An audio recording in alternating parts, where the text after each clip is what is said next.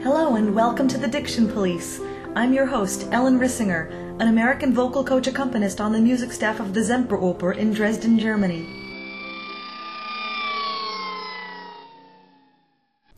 This week, we're back on Italian diction with early music expert Andrea Marchiol.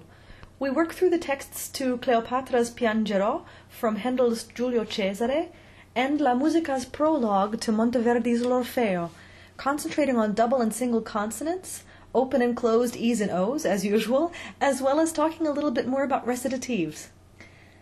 You know that I'm always on the lookout for free ways to practice foreign languages or to find translations, so I thought I'd pass along a few resources this week. I'd already mentioned Project Gutenberg and told you that they have audiobooks. Well, I finally downloaded a few, and it turns out that they do it through a website called LibriVox. Of course, being the language geek that I am, what I love best about it is that I can download things like The Count of Monte Cristo in French and listen to it in the original language. It's a great resource to listen to the cadence of a foreign language. I may not understand every word of it, but I do enjoy trying to pick out what I can understand, and when I get really ambitious, I look up the text on Project Gutenberg and follow along. They also are always looking for volunteers to record classic literature that's in the public domain, so if anyone's looking to practice their own diction, it's a great way to help out a worthy cause, especially because most of us have the recording equipment to be able to do it. And for translating purposes, there's dict.cc, an online dictionary that relies on volunteers and readers to post translations. It doesn't have phonetics, which is obviously something that I always look for, but it does have sound bites with spoken words, plus a vocabulary training flashcard program and a pocket dictionary program that's available on Pocket Internet Explorer. And my favorite way to practice languages is, of course, watching television. Next time you pop in your favorite DVD, try switching the audio to French. And when you buy DVDs, specifically look for the ones that have audio and subtitle tracks in foreign languages. Being the TV junkie that I am, I figure I'm going to watch it anyway, so I may as well learn something at the same time. I'll post a link to these resources and our texts for today at the blog at www.thedictionpolice.com. Don't forget the. Our first text today is probably one of the most famous soprano arias that exists, Piangerò from Handel's Giulio Cesare. What most people don't realize is that Cleopatra has 6 or 7 arias in this opera. The role of Cleopatra was created by Italian soprano Francesca Cuzzoni, for whom Handel created 9 roles during her tenure at his Royal Academy of Music. Eppur così in un giorno perdo fasti e grandezze, ahi, fato Rio, Cesare, il mio bel nume è forse estinto, Cornelia e Sesto inermi son, ne sanno dammi soccorso. O Dio, non resta alcuna speme al viver mio, piangerò la sorte mia, sì crudele e tanto ria, finché vita in petto avrò, ma poi morta d'ogni intorno il tiranno e notte e giorno fatta spettro agiterò. That was Andrea Marchiol reading Piangerò from Handel's Giulio Cesare, and we started off talking about what problems foreigners have in singing in Italian as it relates to this text. The problem, especially for German singers, is the doubling of one consonant before one accent. Okay. For instance, here in these cases, Piangerò, 99 times on 100 it's Piangerò. Ooh. Yeah. or agiterò. And everybody doubles everything then. And they, yeah. Or it comes as well, agiterò. Yeah, so just the moving accents. The accent mark over that O, it makes it the stress syllable of the word, right? For example. For example, you wouldn't say piangero, you'd say piangerò here. You would of course. The accent is on exactly. On the last. So you'd land on that. Yeah, the direction. Yeah. So what about the vowels in front of a double consonant? Can we know whether it's an open vowel or a closed vowel if there's a double consonant after it? No, I don't think we have really a fixed rule for the opening or closing consonants. Yeah. For instance, here you wrote grandezza.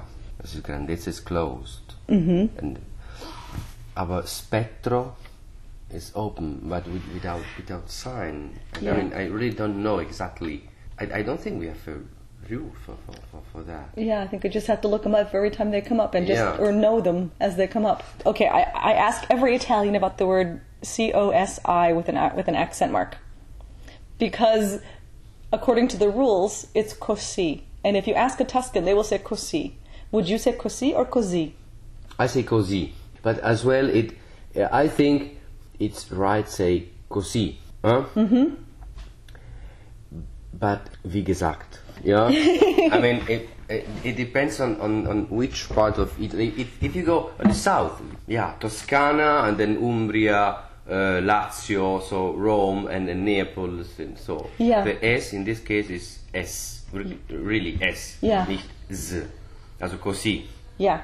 But it's true that in the northern part of Italy, everybody say così. Yeah. Okay, the other thing I thought I would ask about is an R in after an E or an O. Because it sometimes, when the R is after it, in some languages you can always sort of guess that it's going to be an open E because there's an R after it. In French, you can really open the vowels when there's an R after it. But in Italian, here again, we probably can't really know whether the R is going to open or close the vowel, can we? No? No.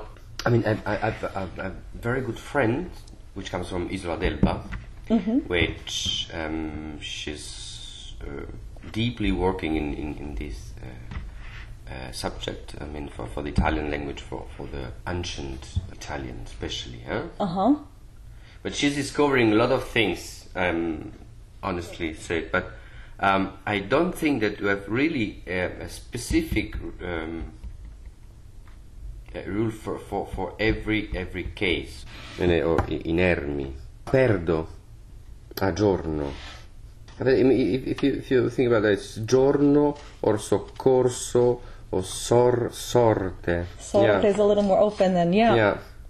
But without any kind of indication of accents or whatever. Yeah, exactly. Intorno.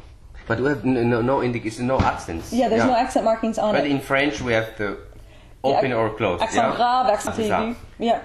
Mais en italien on n'a pas ça.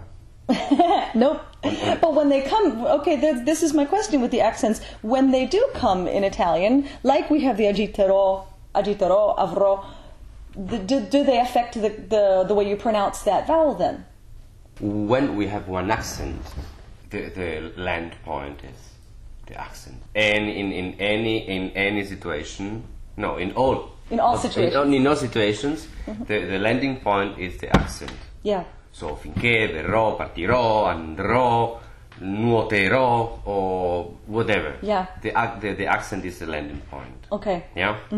So the same with the così. Yeah, right. And I guess because we've said all that, now we also have SI with an accent. Now, is there a difference between SI with an accent and an SI without an accent? As a così. Also in this case, si crudele, it means così, crudele. Okay. Yeah? And it's not one affirmative, so si, Right. or yes or no, but it's so cruel. Yeah. That's così. It's a poetic form to write così. Okay, and Yeah. if we see it without the accent in front of a verb, then it's the reflexive form, right? Then it has nothing to do with yes or così. Nothing to do, yeah, right. Okay. In German, we talk a lot about double consonants opening that preceding vowel. And I wanted to make the point here that in Italian, double consonants still don't tell us whether the E or O is open or closed. There are no rules. It's simply something that we all have to look up and learn. We can have notte, but sotto. Grandezza, but mezzo. This is something that I run across often in Germany, and in some strange ways. Not only do Germans want to apply this to E's and O's, but they also want to open the letter I, especially in the word vittoria. This is something that there is a hard and fast rule about. There is absolutely no open I in Italian. There is no I. The letter I will always be E, the phonetic lowercase I. The only exception to this rule is when it functions as a J-glide, vittoria, which is also a sort of closed I sound. And notice that the word si here, with an accent, Andrea said is short for così. You'll see this word si, S-I, both with and without an accent. If it doesn't have an accent, then it's the third person pronoun, both singular and plural, just like when we ask, how do you say this? Come si dice? If it does have an accent, then there are two choices. Often, it'll just be the word for yes, and generally then it'll have a comma or an exclamation point after it. But in a case where it comes directly before an adjective and without a comma, it's probably this shortened version of così, meaning so. In this case, si crudele, so cruel.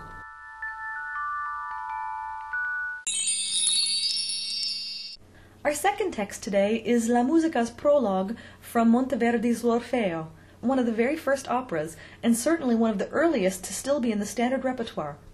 Composed to a libretto by Alessandro Striggio, it received its first performance in February of 1607.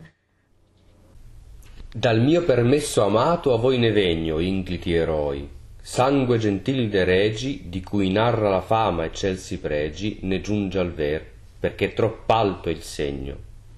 Io la musica son, c'ai dolci accenti so far tranquillo ogni turbato core, e tor di nobil ira e tor d'amore possi infiammar le più gelate menti. Io su cetera d'or cantando soglio, mortal orecchio lusingar talora, e in questa guisa all'armonia sonora della lira del ciel più l'alme invoglio. Quinci a dirvi d'Orfeo desio mi sprona, d'Orfeo che trasse al suo cantar le fere, e servo fe l'inferno a sue preghiere, gloria immortal dipindo ed ericona. Or mentre i canti alterno, or lieti or mesti, non si mova ugellin fra queste piante, né sode in queste rive onda sonante, e ogni auretta in suo cammin s'arresti. That was Andrea Marchiol reading the prologue from L'Orfeo. First of all, the word et, which is the Latin word for and, right? So we don't use anymore. Mm-hmm. Et is it. It's id. So we would say a D nowadays instead Yeah. of the T. Yeah. We find this ancient language until, I would say, middle of 18th century, in the librettos, in the cantatas, Yeah. It comes from Latin, but we don't use anymore. Okay. So it is a poetic form. And so when you coach someone to sing this, do you have them still sing et with a T, No. or do you sing with a D? For this music, of course, and Okay. I push because I think it's so beautiful. Mm-hmm. I try to remain in as much as possible very close to the language. So the original libretto. Yeah. Mm-hmm. For Monteverdi, in special situations, we can find a lot of words that today we say with the double consonants. But we have to think about the fact that Monteverdi was living in Venice. And the language in Venice, still today, they leave out, they give up a lot of double consonants. Yeah. Yeah. So it's a part of this link, the language in Yeah. Venice, even today. Mm-hmm. Right here in the first line, we have a word that I didn't recognize, and I immediately said to you, I see vegno, and I want to say vengo. But it's not that, right? It is vegno. This is right, yeah. It's just a really very high poetical form because of the rhyme of the verse. So vegno, segno. So I mean from the rhyme. From the rhyme, From exactly. The rhyme, yeah. Exactly.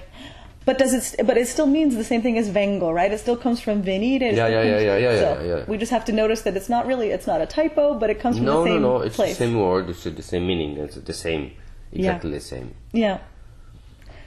Well, and since we talked about that with the G and moving the G in the wrong place, why don't we talk about G's? Because like I said, we talk in this podcast a lot about the fact that GI and GE becomes a J sound. And then we talk about the H coming in between it and making it a hard G.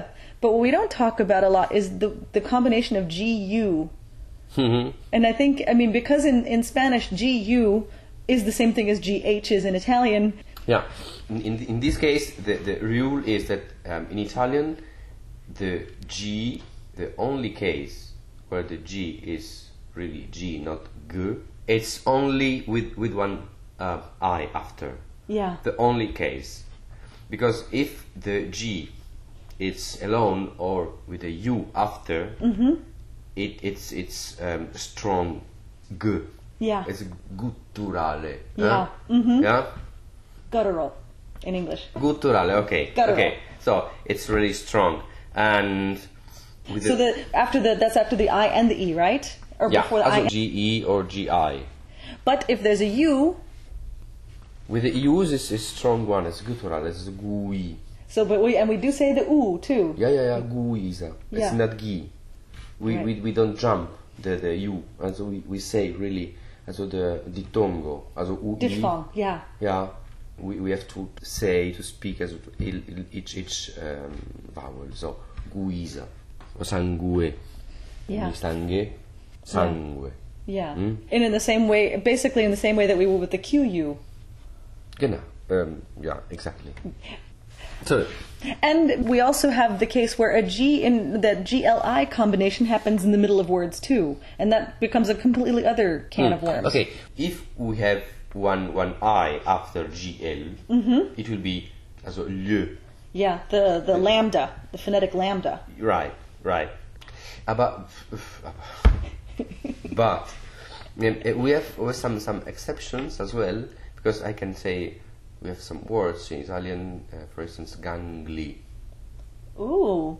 where GLI, it's really also Phonetically GLI, yeah. GLI Again, is gli, yeah. But it's very, very few exceptions. Yeah. Because, for instance, here the word is invoglio. It's really lieu, yeah. Yeah. Foglia, Yeah. or maglia, Yeah, moglie. moglie, yeah. Also GLI, it's It's basically, we can say it's all the phonetic lambda. right. So we also have some words. We have the word cui, which we've seen several times, but we also have the word eroi, which again is a diphthong with the stressed syllable on that o, right? It's an open o, right? Eroi is open. Yeah. Yeah. And it's in the same way that we would say voi, although that's closed, it's very long on that o sound. It's very long on the O sound, yeah.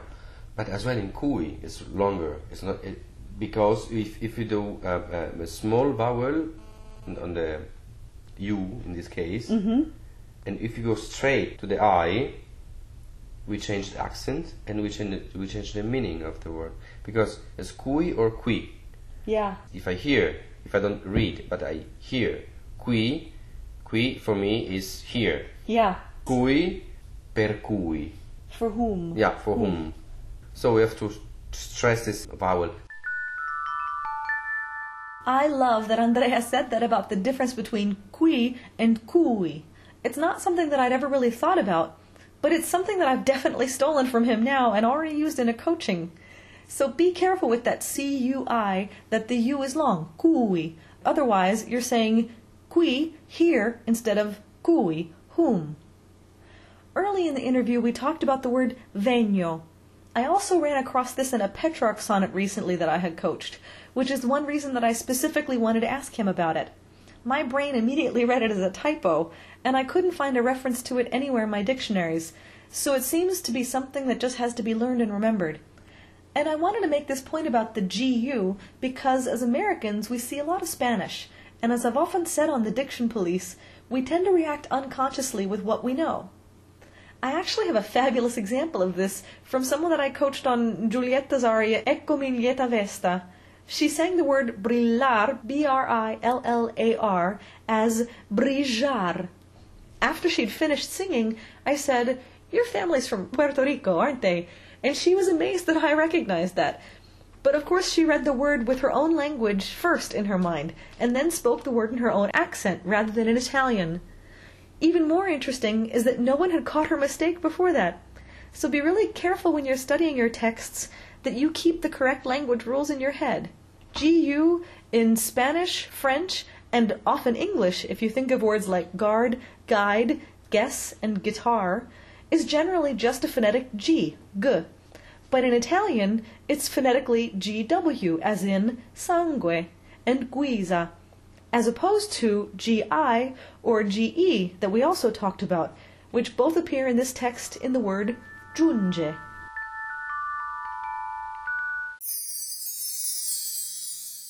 André Marchiol is a freelance harpsichordist and conductor who specializes in early music through the 18th century. He's on the road most of the year. In fact, he was just in Dresden playing L'Incoronazione di Poppea, after which he was headed to England for a few rehearsals with Sir Colin Davis before his next production in France. You'll hear us sort of flip a little bit between German and English and French. It does get a little confusing when you're coaching in all these different languages all the time. And of course you'll recognize our favorite word, genau, which means exactly. I had actually asked a friend to introduce me to Andrea specifically because he specializes in early music. And we started off by again discussing those accidentally doubled consonants. The explanation that I get very, very often is that singers, they want to declamate more. Yeah. So to be more clear. Yeah. Yeah? Mm-hmm. The problem is that when you want to be too clear, the first effect is that you anticipate the next consonant, and of course it will sound double. So if we can speak in musical terms, if we speak about beats, if the consonant comes on the Auftakt, as an upbeat, on the upbeat, yeah. On the upbeat, imperatrici. Also we have imperatrici, so four beats. If I say imperatrici, so I give just one beat. If I say so I double the You close. Impera, no? Yeah. Porpore, for instance. I'm speaking about Seneca, which is singing here. Yeah. It comes very often porpore. It's porpore. As a porpore, three beats. But we have, when it's too soon, it's porpore. And then we hear all kinds of R's in that second syllable. Yeah. Yeah. So my suggestion is just really fly to the end of the word. And even like exercise, just speaking without the consonants. Yeah. For instance, tiranno. I mean, we have to say tiranno. Yeah. But if the consonant comes too soon, it's tiranno. Already on the air, on the upbeat. Yeah. It comes to the next syllable. So my suggestion, my exercise is for tiranno, for instance, to sing tianno, and then give the consonant at the very last moment, very like a mosquito, like yeah. Tianno or tiranno or tir. Yeah. Yeah. And especially in a word like that where the next consonant is doubled, I think it's very dangerous because those are the ones that we really want to call. We want to double everything then. It's very dangerous. Yeah. It's almost easier in a word where everything's single or where everything is doubled. Like soccorso, because you can double the R in front of the S too. So soccorso is somehow easier. Yeah, of course. Crudele, like that's somehow easier. Crudele. Yeah, this is easier. Yeah. Yeah. In Monteverdi, it's much more easier to find. Well, like orecchio. Yeah, orecchio. Yeah. Or talora, or tal. It's always a question, a matter of to be clear on the beat, so to understand the speed of the word, and then even singing to respect this kind of pulse that we have. Yeah. So orecchio or orecchio, talora or talora. So one possibility is to stretch the vowel before of the consonant. Yeah. The long A, in this case talora. And singing we can say sta, and then really very short. So taora or talora or tal. Yeah. Yeah. Then you hear it really stop. The consequence is as well that on singing we lose voice. So it's just for the audience. It's just a loch. How is a hole. A hole. So no sound. Yeah. Because if you stop that sound, the sound doesn't carry off of the stage. Yeah. And since you are an expert in early music, I thought I'd ask you a little bit about recitatives and how much do we need to pay attention to the rests that they write in a recitative, or is it more important to go by the punctuation, by the commas and the periods, or... Yeah. We were speaking about this small recital area of Cleopatra from Giulio Cesare, so we are in Handel, middle of 18th century, and then the prologue in Orpheus, 150 years difference. So yeah. It's already a big difference on the language, on the librettos, on the poetry. In Monteverdi, for instance, he's really very precise. Mm-hmm. So he goes with the speed of each word. So when he writes one rest, one pausa, as a dramatic, mm-hmm. and I think it's really so pity to avoid to have the courage to go in this direction. Mm-hmm. So le pause sono musica se non le uccidi. Yeah. Yep. So, I mean, we don't have accelerando, diminuendo, rallentando. We don't have Exactly. anything. Why? Because everything it's already written. So, if we have one phrase and one recit, for instance, which goes in 16 notes, it means that it should be very quick. I mean, we need to take the time to speak. As a recitar cantando. Yeah. There's more direction, Schauspiel. Right. Yeah. Yeah. So it's spoken but sung. Yeah, but spoken. Yeah. First of all, it's spoken. Yeah. So 16 notes, it means kind of fast. Yeah. Huh? Mm-hmm. And it has to do with the emotions. Doesn't matter happy or sad or angry, or doesn't matter. Quick, fast, Yeah. speak. And we don't have really anything, but very often after this kind of quick sections, we will have 16, then we go to 8 notes and quartets, and then... Yeah, and then get bigger and bigger and bigger. Yeah, it means rallentando. Yeah. It's written rallentando. The most hard thing for me when I began this kind of this repertoire is that if we respect as much as possible what is written, so we have just one pulse, big, and in this pulse we can have really everything. So Monteverdi says that what leads the emotions is the heart, so the pulse of the blood. Yeah. Yeah. So if we change emotions, if we are angry or sad or relaxed or excited, so our pulse, it goes faster or slower. Right. That is really very interesting. Yeah. If we respect this, it will be more easier to respect as well the pauses. Or if we speak about the recit from in Mozart, for instance, Yeah. this is totally other situation. Yeah. So then we can really yeah? So Run just through 'em. fly. Yeah. But in this case, it's not really like this. In Handel, or in 18th century, it's quite different. In the 18th century, we have, for instance, accompagnatos. Yeah. So it's more Structured. Structured, yeah. Mm-hmm. If you think about the manuscripts in 17th century, we don't have the bars. Really? No, of course not.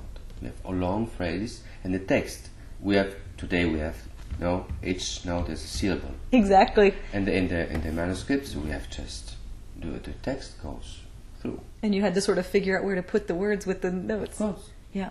Of course, we have to build up really everything. So today we need the Yeah. bars. So 4/4, 3/4, 2/4, whatever. Somebody 6/8. organizes it so for us. organized. But in that time it was not.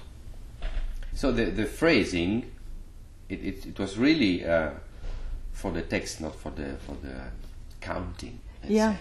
Mm-hmm. Yeah. Mm-hmm. So today we lost this kind of flexibility, and for the Handel period, I mean for the 18th century, it's not so.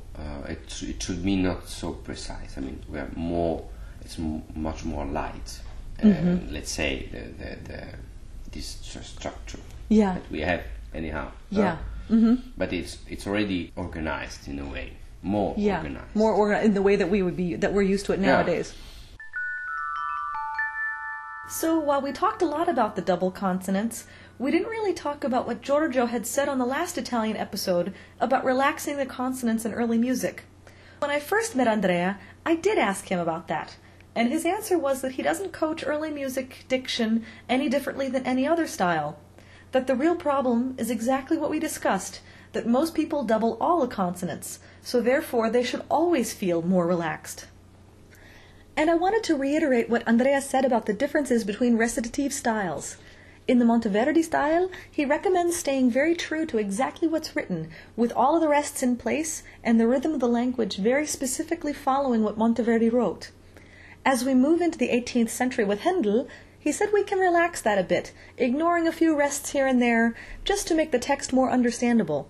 Although, when we have a real accompagnato recit with the orchestra, we probably need to stick closer to what Handel wrote. By the time we hit Mozart, we can go much more quickly through recits, ignoring rests and making our own choices as to speed and dramatic intent to move the plot along faster. I also found it very interesting that very early opera didn't have bar lines. To our 21st century eyes, if we'd see a score without bar lines, we probably wouldn't have any idea how to even start learning it. I know I wouldn't. But if you are learning one of the Monteverdi operas, as I always suggest with every piece, start with the text.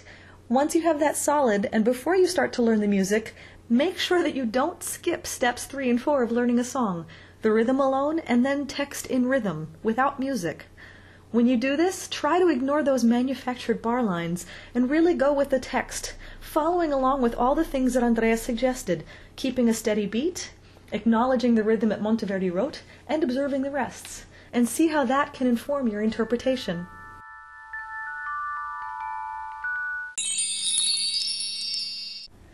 That's our show for today. If you'd like to know more about Andrea Marchiol, or if you have any questions or comments for me, Ellen Rissinger, please visit the blog at www.thedictionpolice.com.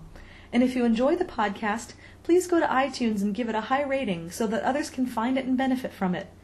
Next weekend, I'll be in the U.S. for a family function, so we'll be back in 2 weeks discussing German diction. Thanks for listening.